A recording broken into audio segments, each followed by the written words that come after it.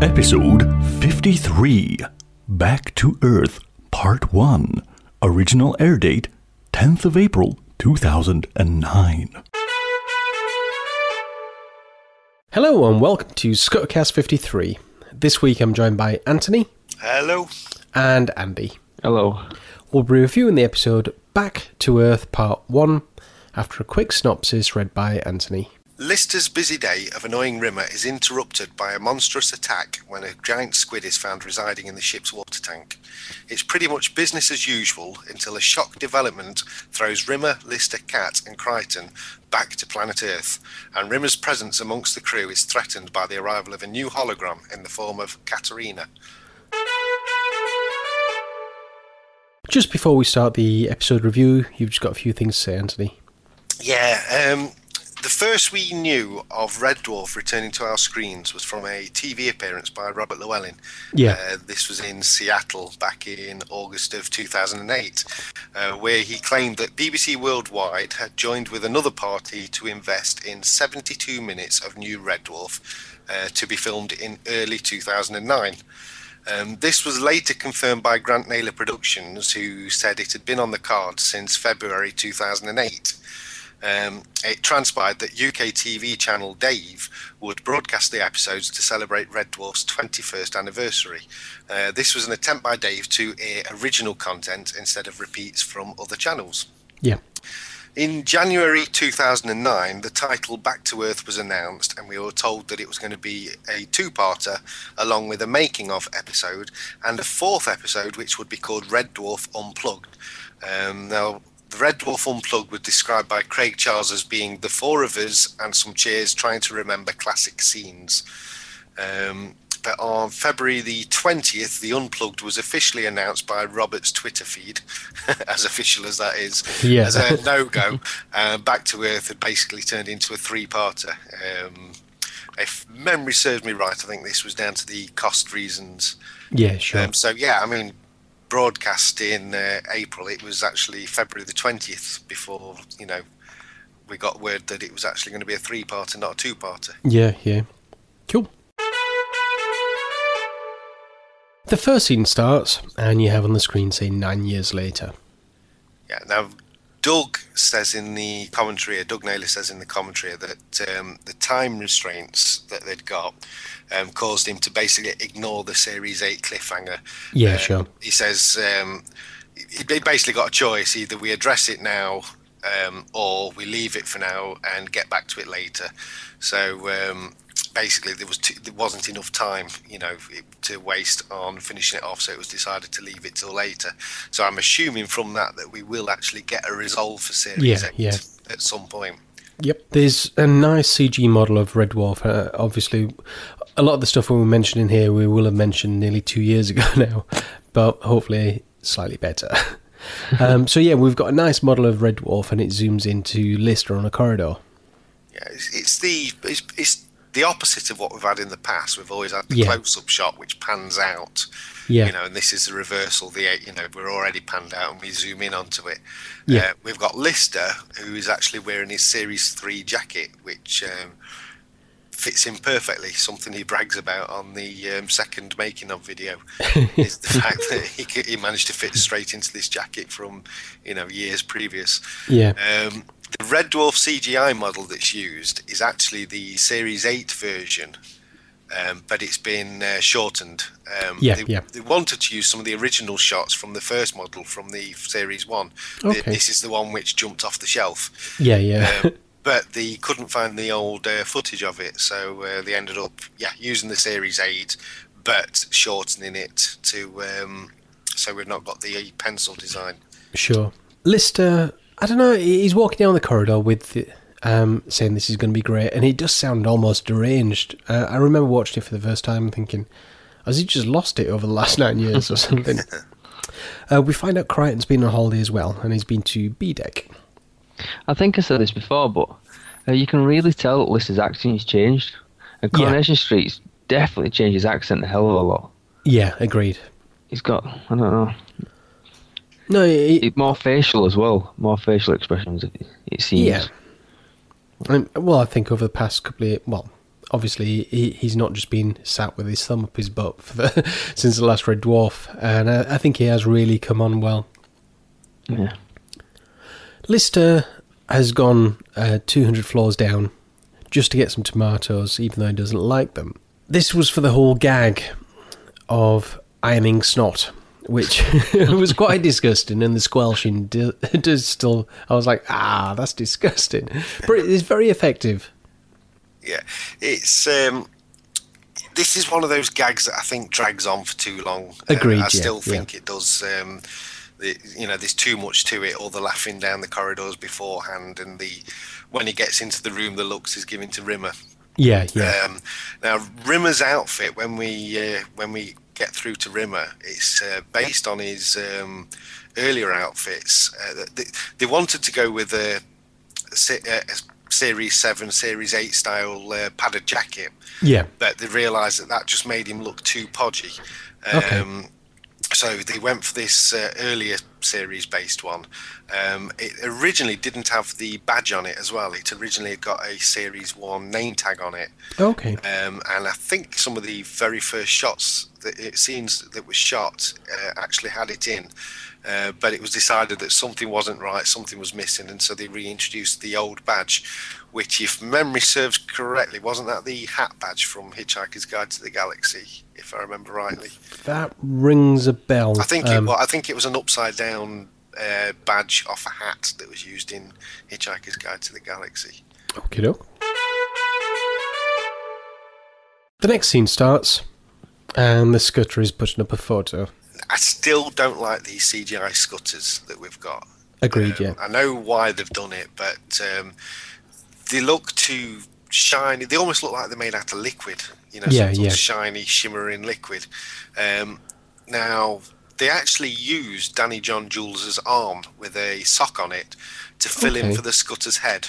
Right, until the post-production could come in and put the actual Scutter's head stroke claw over the arm and, take out his arm. But yeah, all the motions, all the movement of the Scutter's head was originally Danny John Jules' arm with a sock on it. That's kind of cool. which may have looked better than the CGI Scutters. Yeah. Here you've got Lister in a tux, and it looks like he's coming out of the shower. Or I should say he's coming from that general direction. In the old rooms, yeah, that's where the shower was, to the right of the bed. Yeah, he just kind of moseyed out in that. Now, he leaves and the doors close behind him, but they somehow slam shut, and they slam shut enough to knock the photo. I mean, surely they shouldn't do that? You wouldn't expect it, would you? No. Really? Because they're all air sensor doors, aren't they, by the sounds of it? Or yeah, exactly. I mean, you wouldn't get lift doors here just slamming away, would you? No. Unless the doors have took a disliking to Rimmer. Maybe, yeah. I like how the Scudder laughs at Rimmer's misfortune here, even though the Scudder's doing all the work. Yeah. They're just daft. This is the first four-walled set we've got on Red Dwarf as well that we've ever had. Okay. And apparently this is something you can tell I've been watching the making of documentaries and commentaries. Very informative. It's something Doug wanted to try and do, even if they had got an audience. He was looking at ways of making it work, so they've got a four-walled set.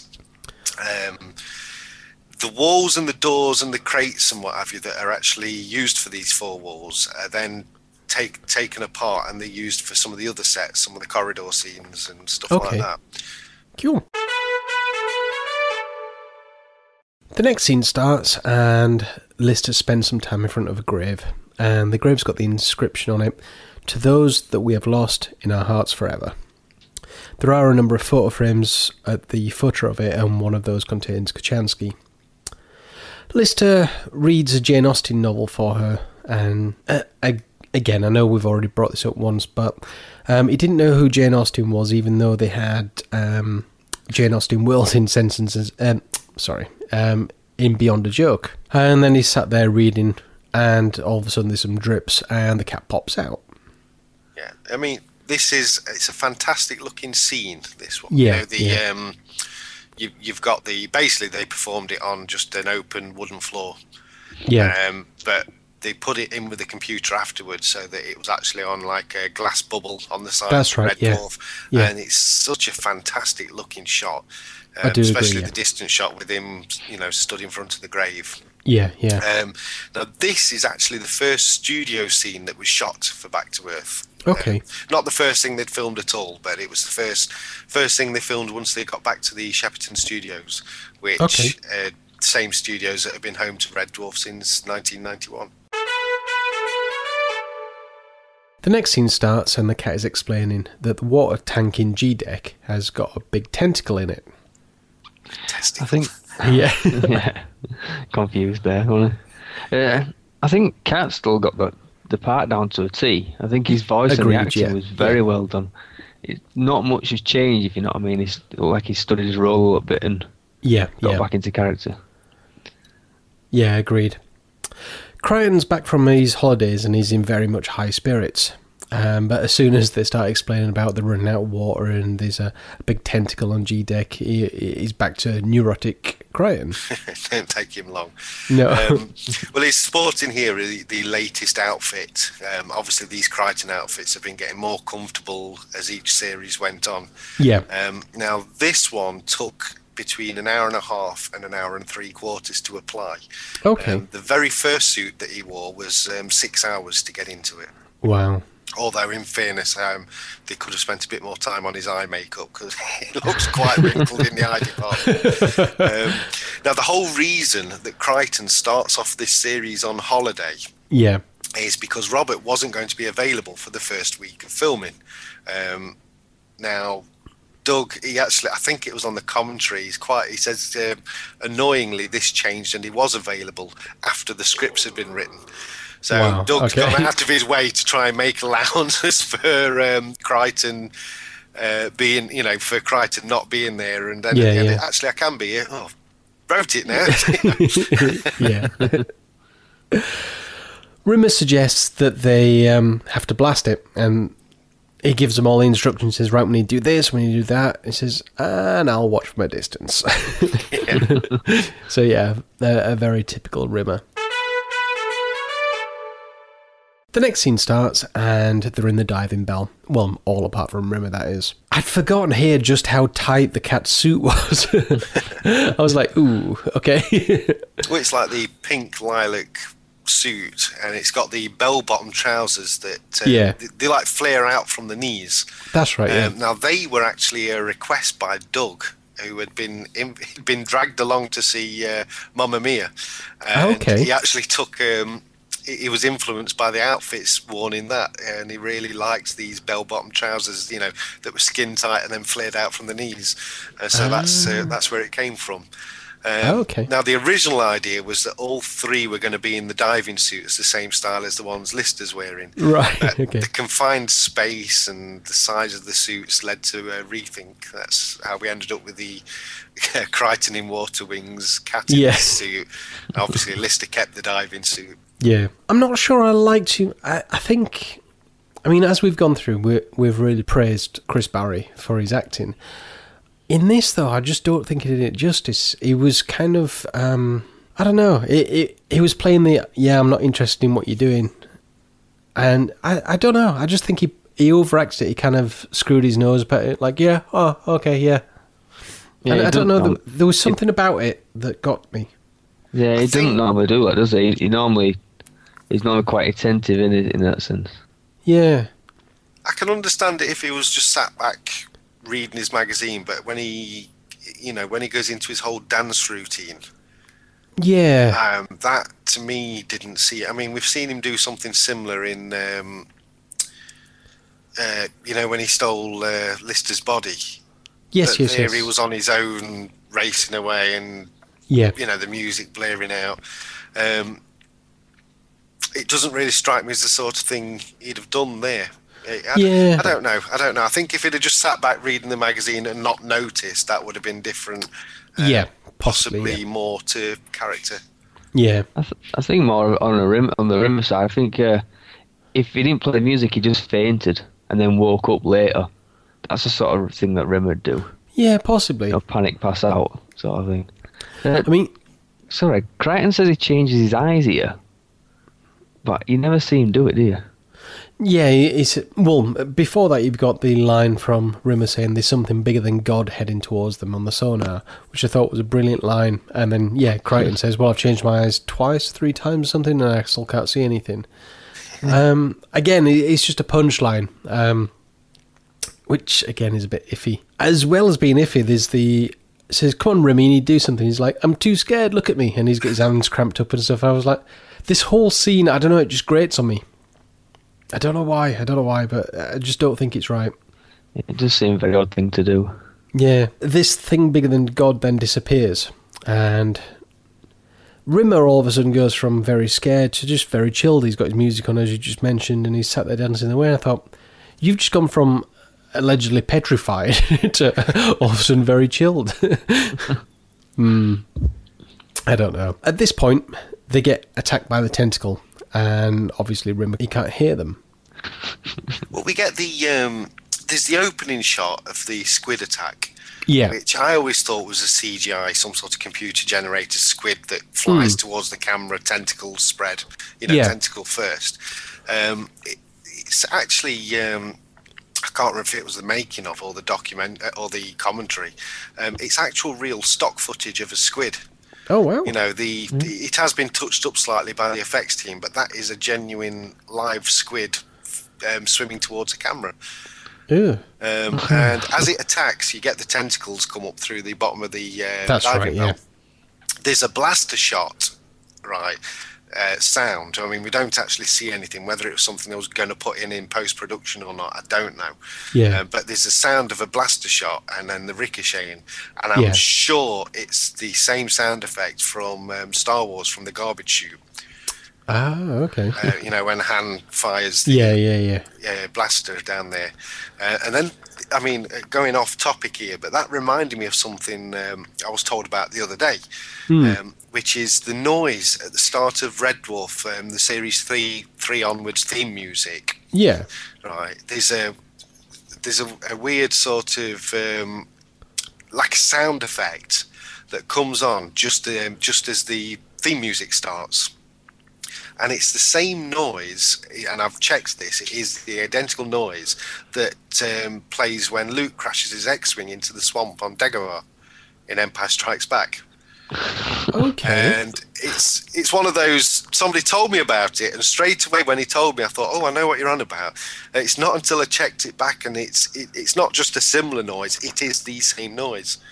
Oh, wow. I'll have to post I've got the pages, the YouTube pages with the clips on bookmarks. I'll have to remember to stick that on the show notes for anybody that's interested. Yeah, please do.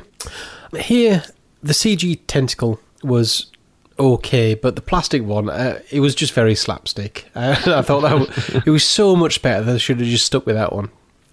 It's the real tentacles. It showed you actually making them on the documentary, and basically they've just got the mold and they just paint the inside with silicone and then fill it with foam. And then when you take the mold off, you've literally got this silicone filled with foam tentacle that's just ready for painting up. Oh, cool. I think Robert Llewellyn says that they're really heavy as well. Right. Although I sat watching it, I'm thinking the CGI doesn't look as effective as like the real tentacles. I do think they need the CGI ones in there to give the frantic movement of the tentacles within the diving bell. Yeah, I guess. I do think it would have suffered if they hadn't been in there. Yeah. Rimmer here comes to the rescue and basically just drags them out of there. If they're being attacked, he's seen him on the screen, why is he not then gone all scared again? I mean, surely that's a lot more horrific than just something on the sonar. I think he's going to get a medal, because he says it, doesn't he? He goes, I should get a medal for this. Yeah. Yeah, but that's just his overinflated ego there, isn't it? Yeah. The next scene starts, and they are saved, but they're soaking and they're covered in goo. Lister throws one of the tentacles at Rimmer, which also covers him in goo. Crichton suggests that it's a dimension-migrating Leviathan. We then see a large glow leave the water, and then Katrina appears between them all. Now, this is Sophie Winkleman, isn't it? Yeah. Who, at the time when it was announced she was going to be in the show, it was advertised as being the person who played the character Big Suze in Peep Show. And now I'd never seen Peep Show, and I still haven't, so I'm still none the wiser. So yeah, I had a look on the IMDb, and I think the thing I recognised most that I'd probably seen her in was the Disney's Lion, the Witch, and the Wardrobe, and she played the adult version of Susan in that. Oh, okay. She's the Red Dwarf Science Officer, which makes her the highest ranking officer on board, which that's because Rimmer is a bit crap, and they did the... Now, I don't know why, but the first time I watched this, I think he may even mention it on the podcast, I thought it was a horrible gag. This time it actually was funny. I don't know why. It was really strange, because I actually giggled to myself watching it. Basically, this big red calculator confirms it. Which is the Psyscan, is it? I think. Well, I don't know. It just looked like a red calculator. So her mission is to get Lister back to repopulate the human race. He's got to bring a human.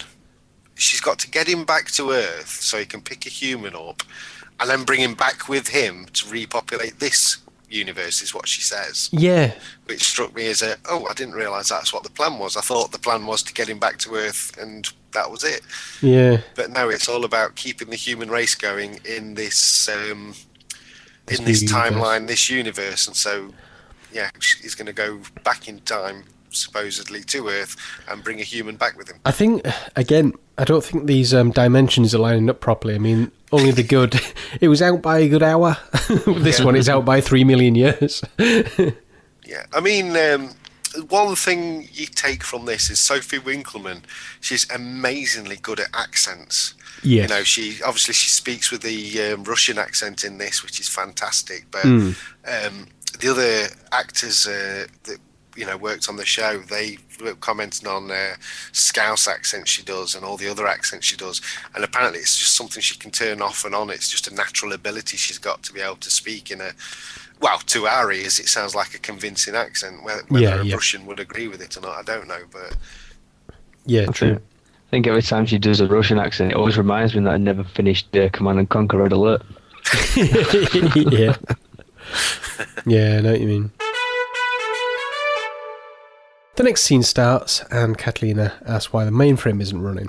Basically, where's Holly? Lister apparently left the bath running for 9 years, and 2 million gallons of water fell through the ship. Okay.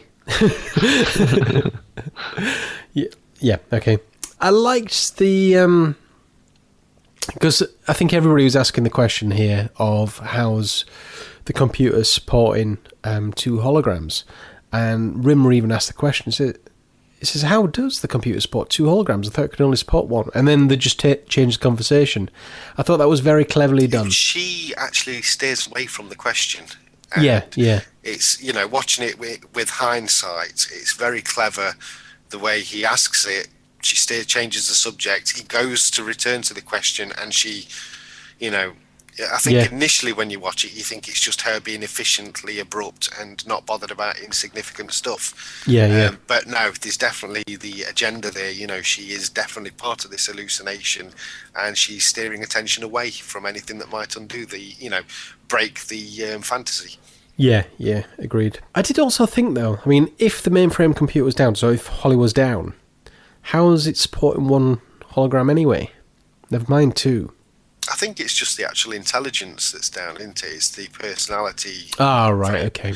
The actual automatic ship function, the functionality still happens. They've still got life support and, Yeah, true. And as we saw in Thanks for the Memory, there's a massive hologram suite anyway, isn't there? So that doesn't really need a Holly.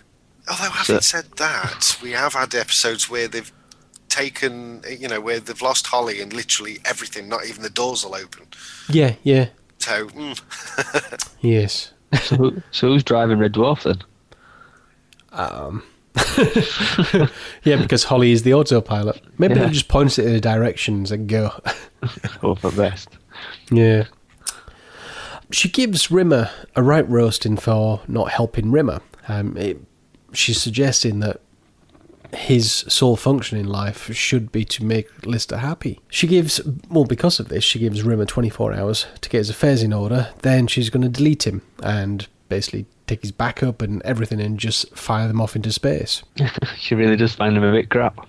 Yeah, exactly. She's very efficient. Well, yeah, but I mean, if that's the case, if they're going to get rid of him, surely they should get rid of all other holograms as well. Well, yeah. Oh, you mean the actual nuke in his personality disc? Yeah. Never to return. Yeah, it does seem a bit extreme, that, don't it? Yeah. It's, I mean, if the ship is sustaining 2 holograms, you'd keep 2 holograms online. Yes, agreed. You would, you wouldn't get rid of one just for the sake of getting rid of one, as she suggests here, but yeah. I think in one of the episodes it does mention that they can run 2 holograms, it halves the lifetime or the lifespan of the what they can, I know in distance travel or something. In Me Squared, Confidence and Paranoia, I think, is where they first come up with the suggestion. Yeah. They discover that if they can switch off all the unnecessary ship functions, Holly can sustain 2 holograms. But this is back when it was the soft light holograms. And Rimmer does actually say here, I didn't think Red Dwarf could support 2 hard light holograms because she's obviously hard light as well. Yeah, sure. So I think we basically returned to only 1 hologram being, sustainable because of the hard light factor. Yeah. The next scene starts, and there's a good external of the ship. Rimmer's basically complaining to Crichton about Catalina, and he wants Crichton to get some dirt on her. Here you've got the very similar he's behind you type scene as they had in Pete Part 2 with Hollister. It's a very similar thing. I don't know, maybe because we've watched them so close together, the episodes, it's just like, hang on, this gag's very familiar. Yeah, bearing in mind that was 10 years previous. Yes, agreed. The next scene starts, and Catalina explains how she's going to get Lister home. She gives the long-winded statement, but basically a dimension cutter. Go to the dimension, get a mate, repopulate human race. Yeah, well, they're going to use the actual the squid remains, aren't they? Yes. Because it's a dimension jumping squid, they can use the research in, the actual DNA structure and find out how it's jumping dimensions and convert a bazookoid and so on and so forth. Yeah, which he says, exactly what I was going to say. Going back a bit, I like the scene where she's on about where the place is mess. What is Mech been up to, or where is Mech? And he says, he's just been on holiday to the broom cupboard. My suggestion, actually, trying to make out that he's the good guy. Yeah. Because Mechs don't go on holiday. He's a machine. And he goes, "That's what I said." Totally contradicts what he just said before. Yeah. Bless him. Yeah, he said this before, hasn't he? But she's going to find a mate to come back to start the human race 3 million years later. This is where she says it, isn't it? Yeah. So they come back into deep space. So if he brings back 1 mate, how is he going to populate the human race? Because it's wrong. What they do, right? You get a man and a woman. Yeah, go on. you know how you got Ruby. I know where I'm going. Yeah, explain it then, Darren. Yeah, keep going. They have kids. They have kids, and then what happens? Well, I think 3 million years into space, they've got their own laws. Right. Yeah, 3.5 million years in the future, humans will have webbed fingers. Yeah. See, that's why the Bible doesn't work for me.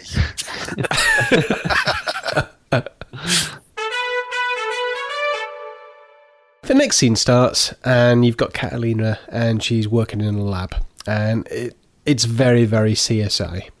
You just got all the classy music and the close-ups and everything like that. Yeah, well, this is actually the first piece of filming that she did, that Sophie Winkleman did for Red Dwarf. Oh, okay. And yeah, her opening scene, the first bit she was filming was the bit where she's extracting the tissue from the squid tentacle.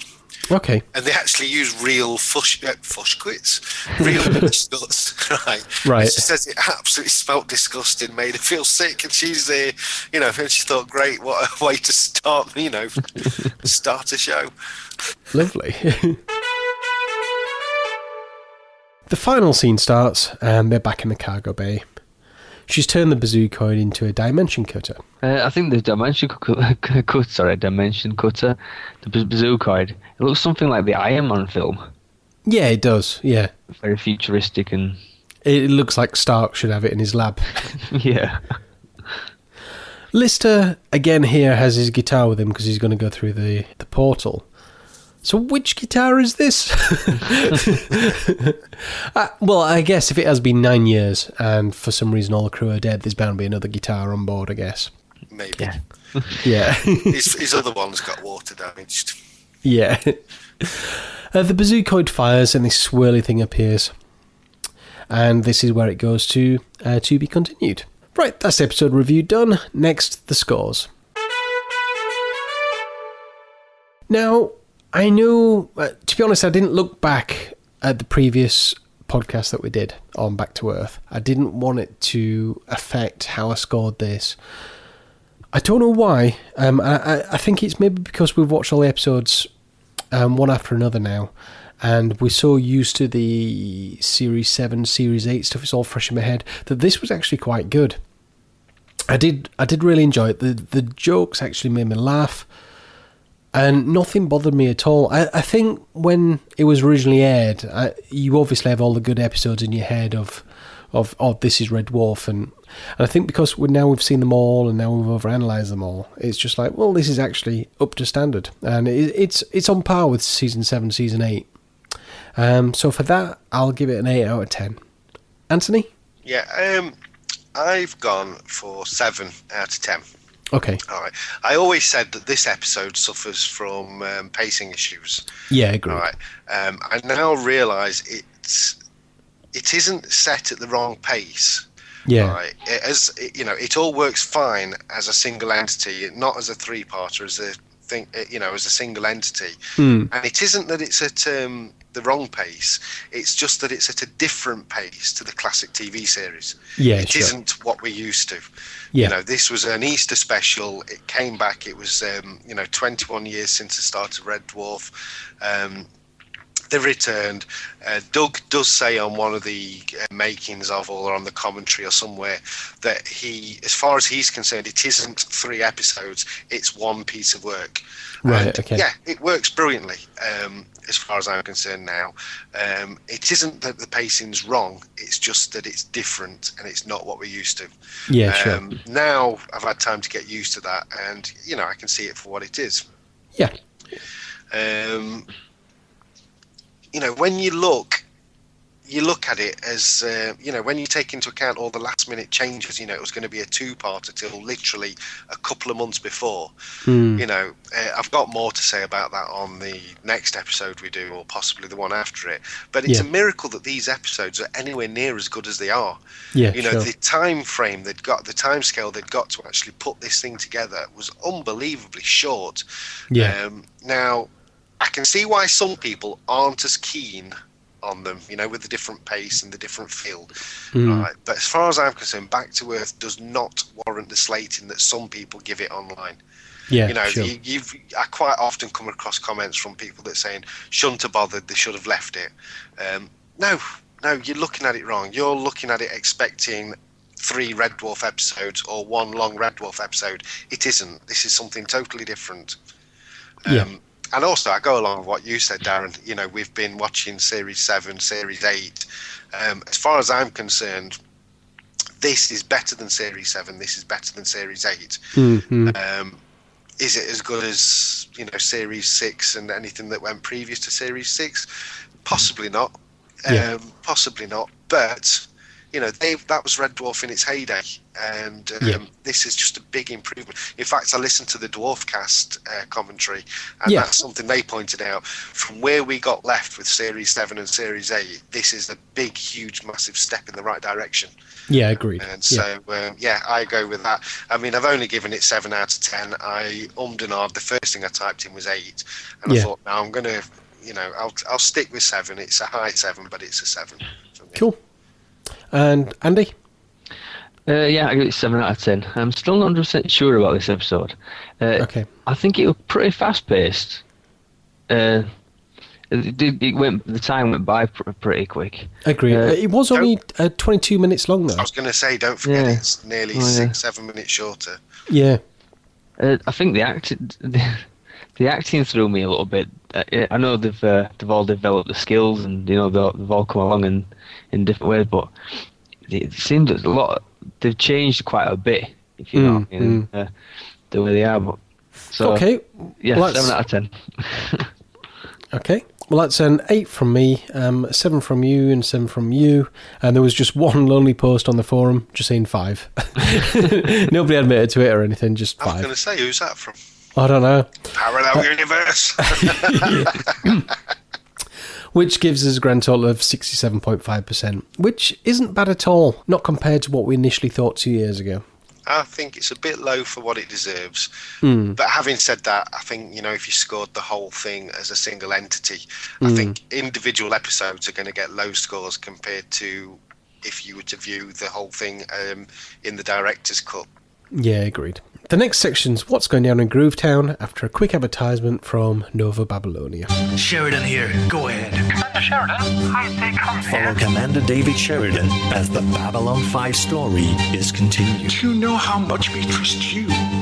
It's less than you imagine. With old friends. Always sleep with a knife under your pillow, eh? And new enemies. Half human, half Minbari abomination. Just like me. It's time for Novo Babylonia. There is talk of a superweapon. Join the audio adventure Left behind by the shadows. at novo-b.com.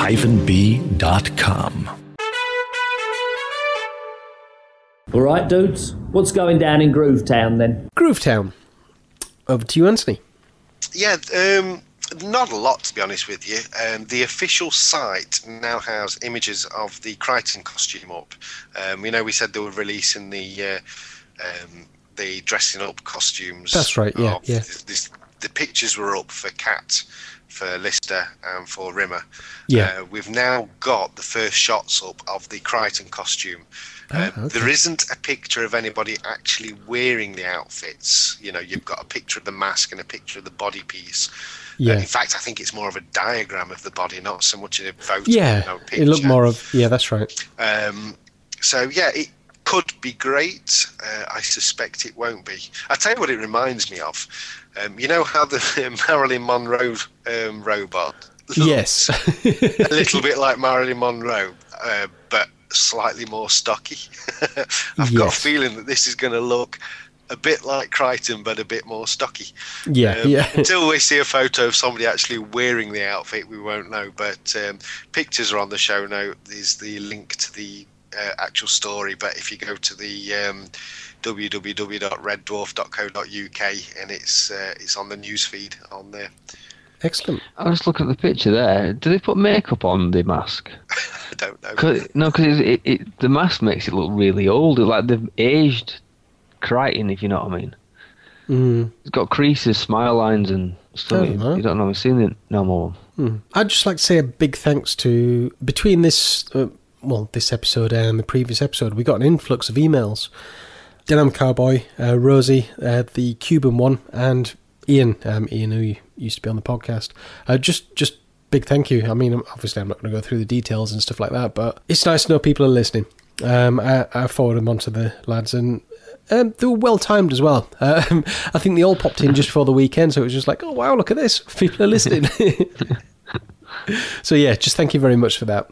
And finally, unless you've been living under a rock, you'll know it's Dimension Jump in 2 weekends' time. So 8th, 9th and 10th. As we discussed before, we can't make it, but I know a lot of you are. So we're assuming that there's going to be something more official on the episodes So if you do get anything like that, drop us a tweet or drop us an email, and we'll get them put up on the site. We'd offer you a prize if you're the first one to give us some news, but we've got no to give you. No. Sorry. Bye. Yeah. Welcome to the Parrots Bar, the place you can drink a curry-flavored tequila slammer that burns on the way in and on the way out. Parrots Bar. Over to you, Anthony. Yeah, just a couple of things. I've changed departments at work, right, which means that I'm spending less time on the machines than I was. I'm having to cover a bit on the weighbridges and out on the forklift and what have you. There's no radio in the machine, so I've got my iPod doesn't last very long at all. So I've got like a pack that plugs into the bottom which takes 4 AA batteries. So I've got my iPod with me all day, but I'm only allowed to wear one headphone because I'm out on the floor a lot, because I'm in the office a lot. And if it's in a noisy environment, it's a case of not being able to hear anything. Because the worst thing about iPods, especially European iPods, is that the sound is set up to too low a volume as far as I'm concerned. You can't hear anything. Basically, what this means is that I'm struggling to get through my podcast subscriptions, which, as you know, I listen to a substantial amount of podcasts. Yeah. What I've found really handy to do, I know you can play audiobooks. You can set it to play at a faster rate. Okay. And I've done it before when I was working through some of the Star Wars novels, some of the EU novels. Set it at a faster rate, and literally after about half an hour of listening, you don't even notice. In fact, you quite often you check in to think, is it playing faster? And oh yeah, it is. So what I've done, I've gone in and I always create a playlist. Well, I've been converting my podcast for the day. I've been converting them to changing the tags in iTunes, changing the info so that they're actually saving them as an audiobooks. Okay. Save them as an audiobook, giving them all the album title podcast playlist. Yeah. Which basically that makes it easier to find, to delete them once I've listened to them, because obviously they're not auto-deleting. Yeah. And I've been playing them at the higher speed. Yeah. And literally, you first start listening, you think, oh bloody hell, that's fast. Half hour later, you're thinking, has it gone back to normal speed? And it's not until theme music starts that you actually realise that it is playing at higher speed, and your brain adjusts. You don't even notice. And so I'm flying through. I'm getting about I think it's about 10 minutes an hour extra you get, something that, which doesn't sound a lot, but when you're just struggling to get through your playlist, it makes the world a difference.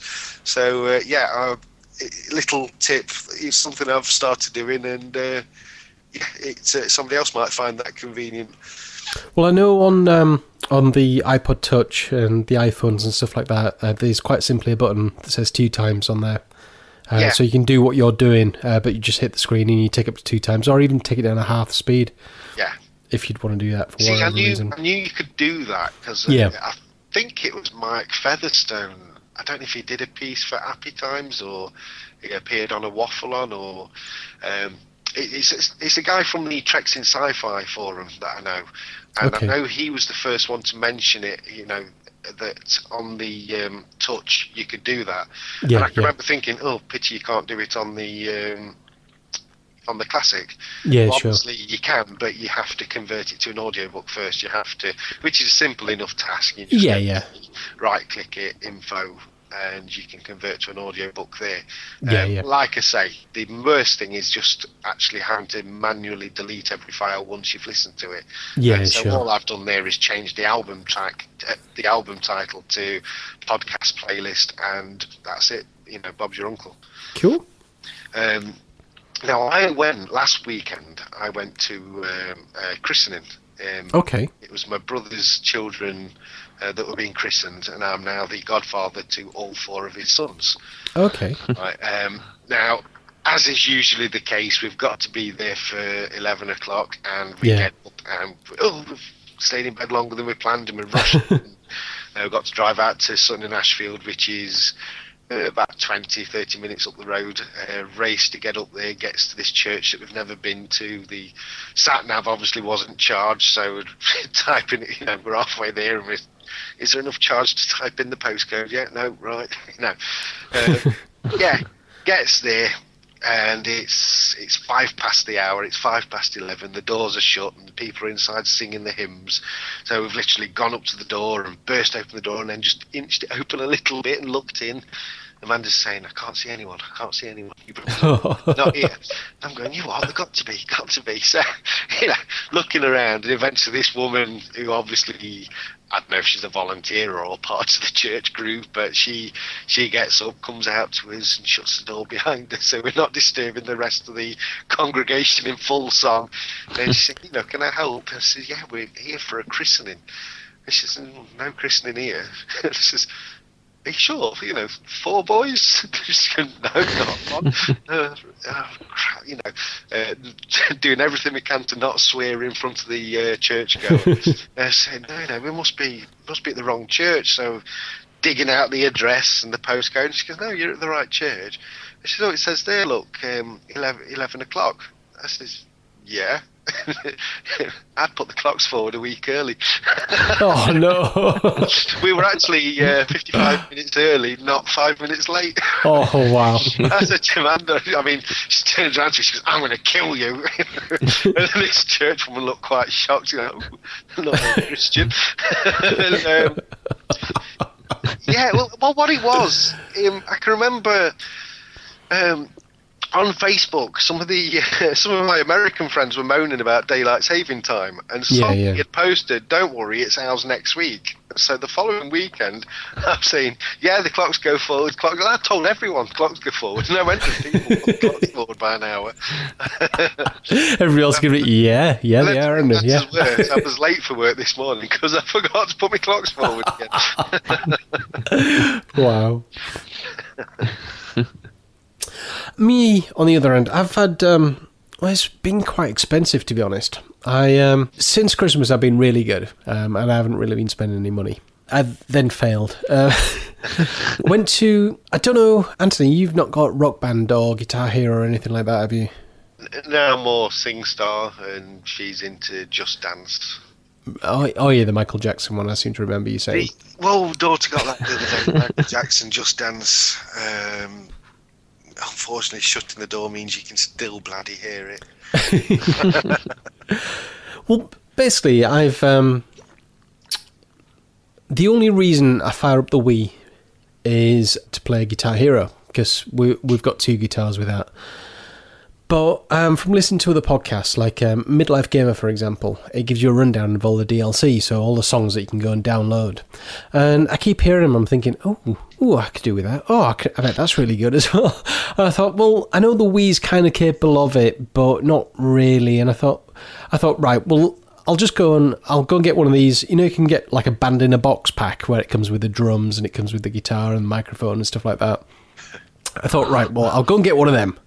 Not a singer and a drummer. And no, they don't all come in the box. Not the whole band in the box, right? Okay. Just the instruments. Just the instruments, yeah.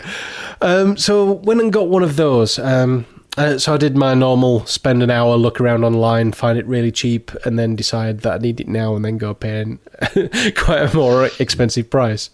So we couldn't find one locally here, so we ended up going over to Leicester because there's a Tesco's Extra over in Leicester. And this thing is the size of a town. It's just huge. And I know that they're in it. No, this Tesco store.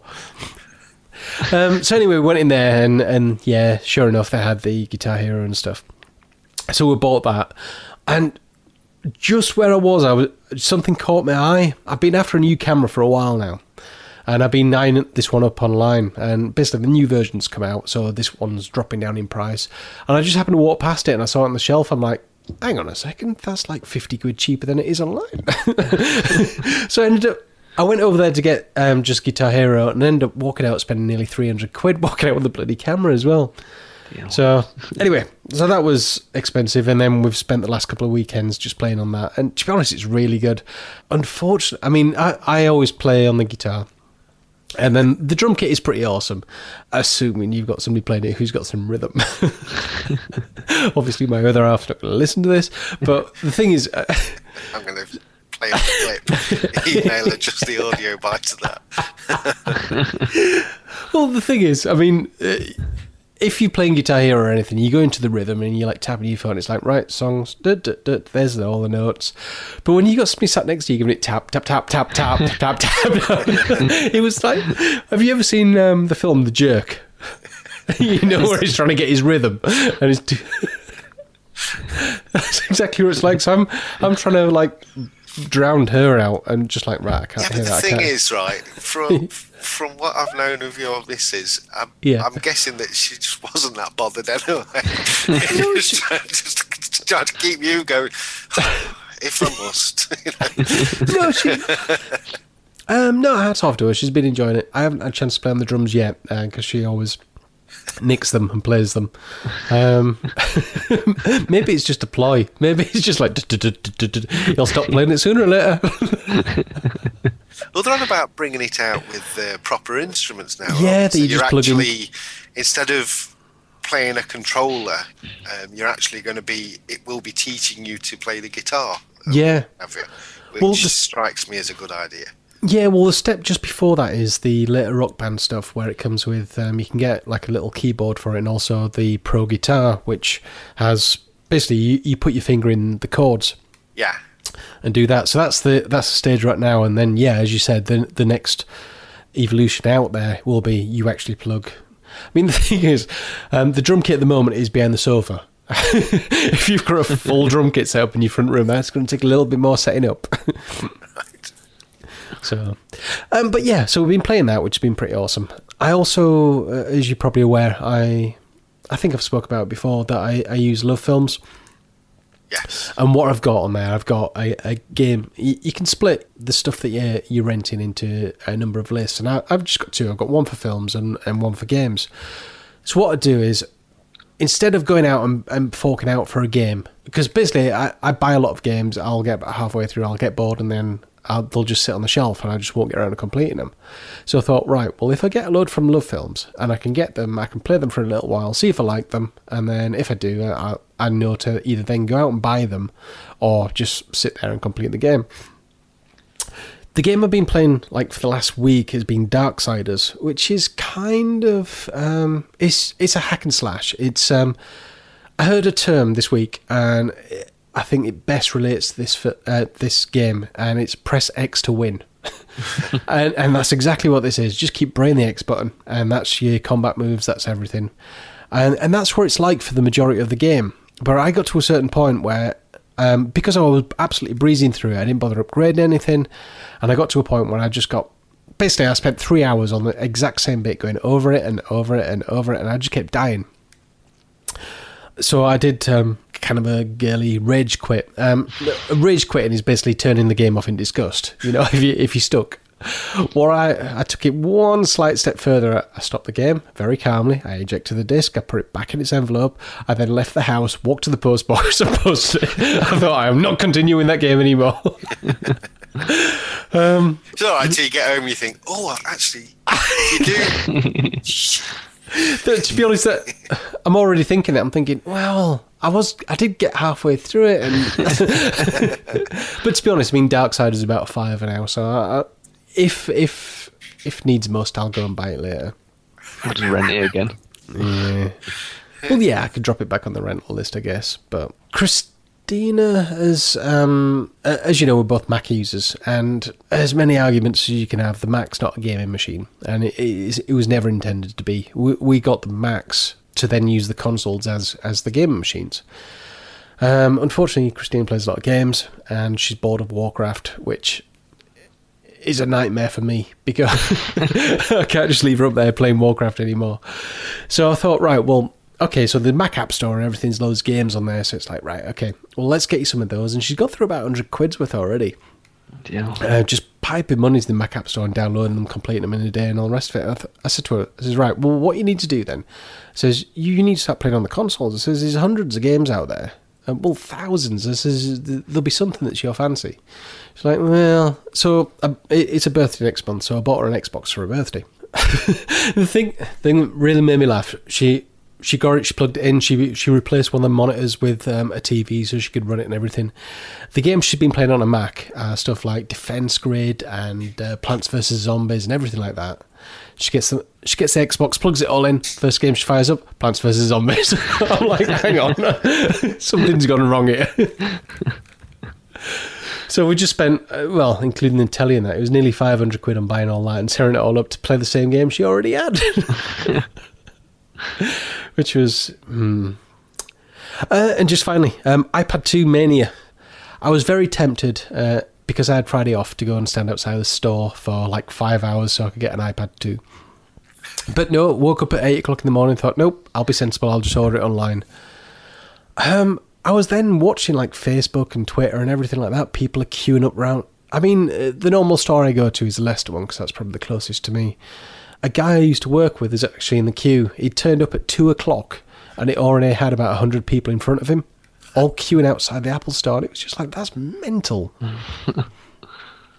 I'm just shocked how well these things are. All I can say is Apple have got some very, very good marketing.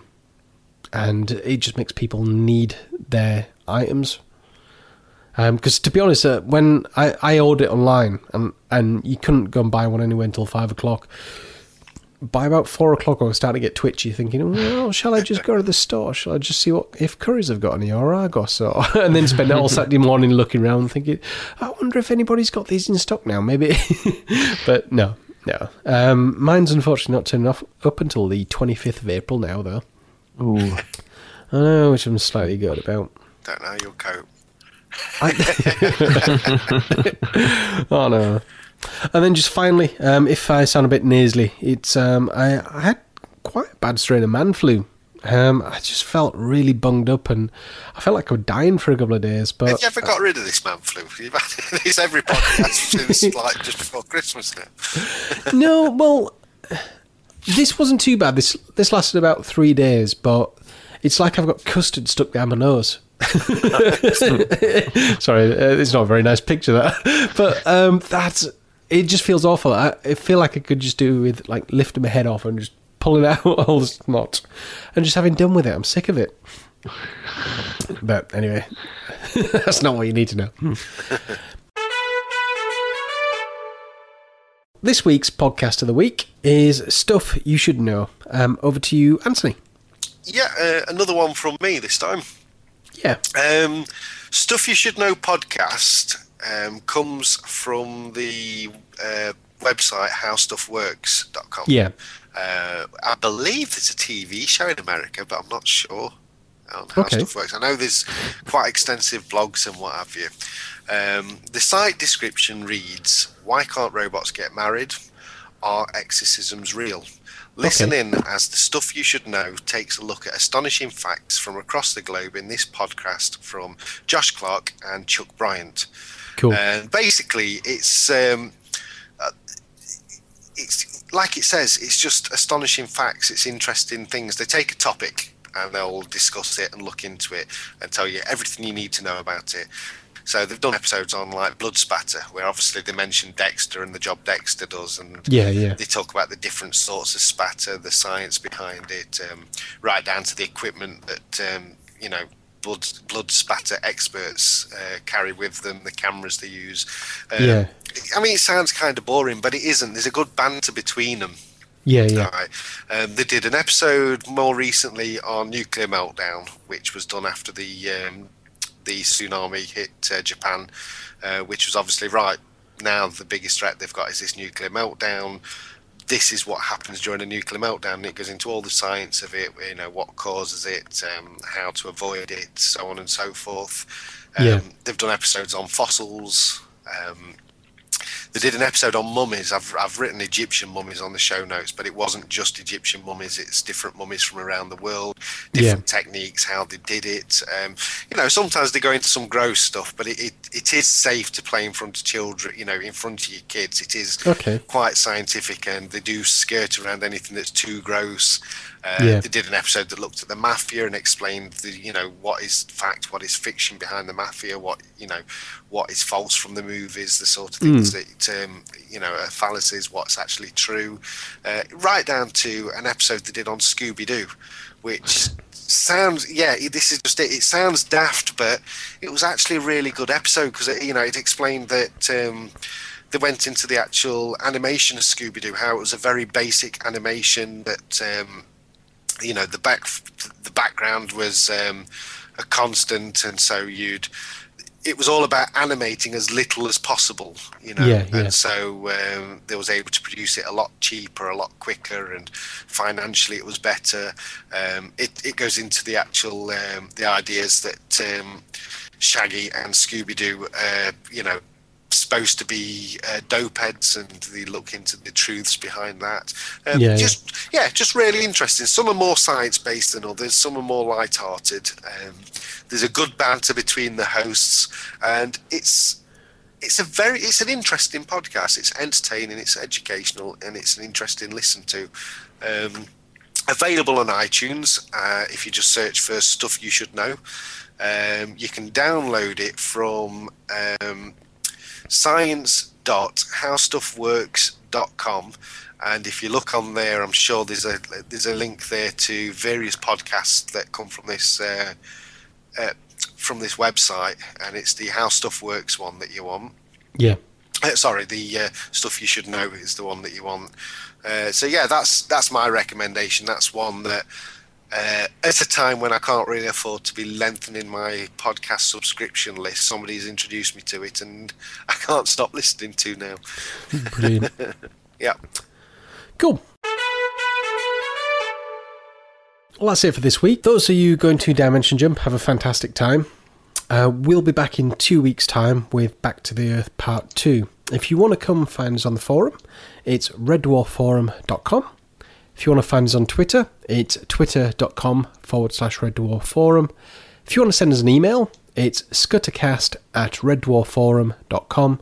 And finally, if you want to find us on Facebook, it's under the main name, which is Fiction Shed. So facebook.com/Fiction Shed. Okay, we'll see you in 2 weeks. Goodbye.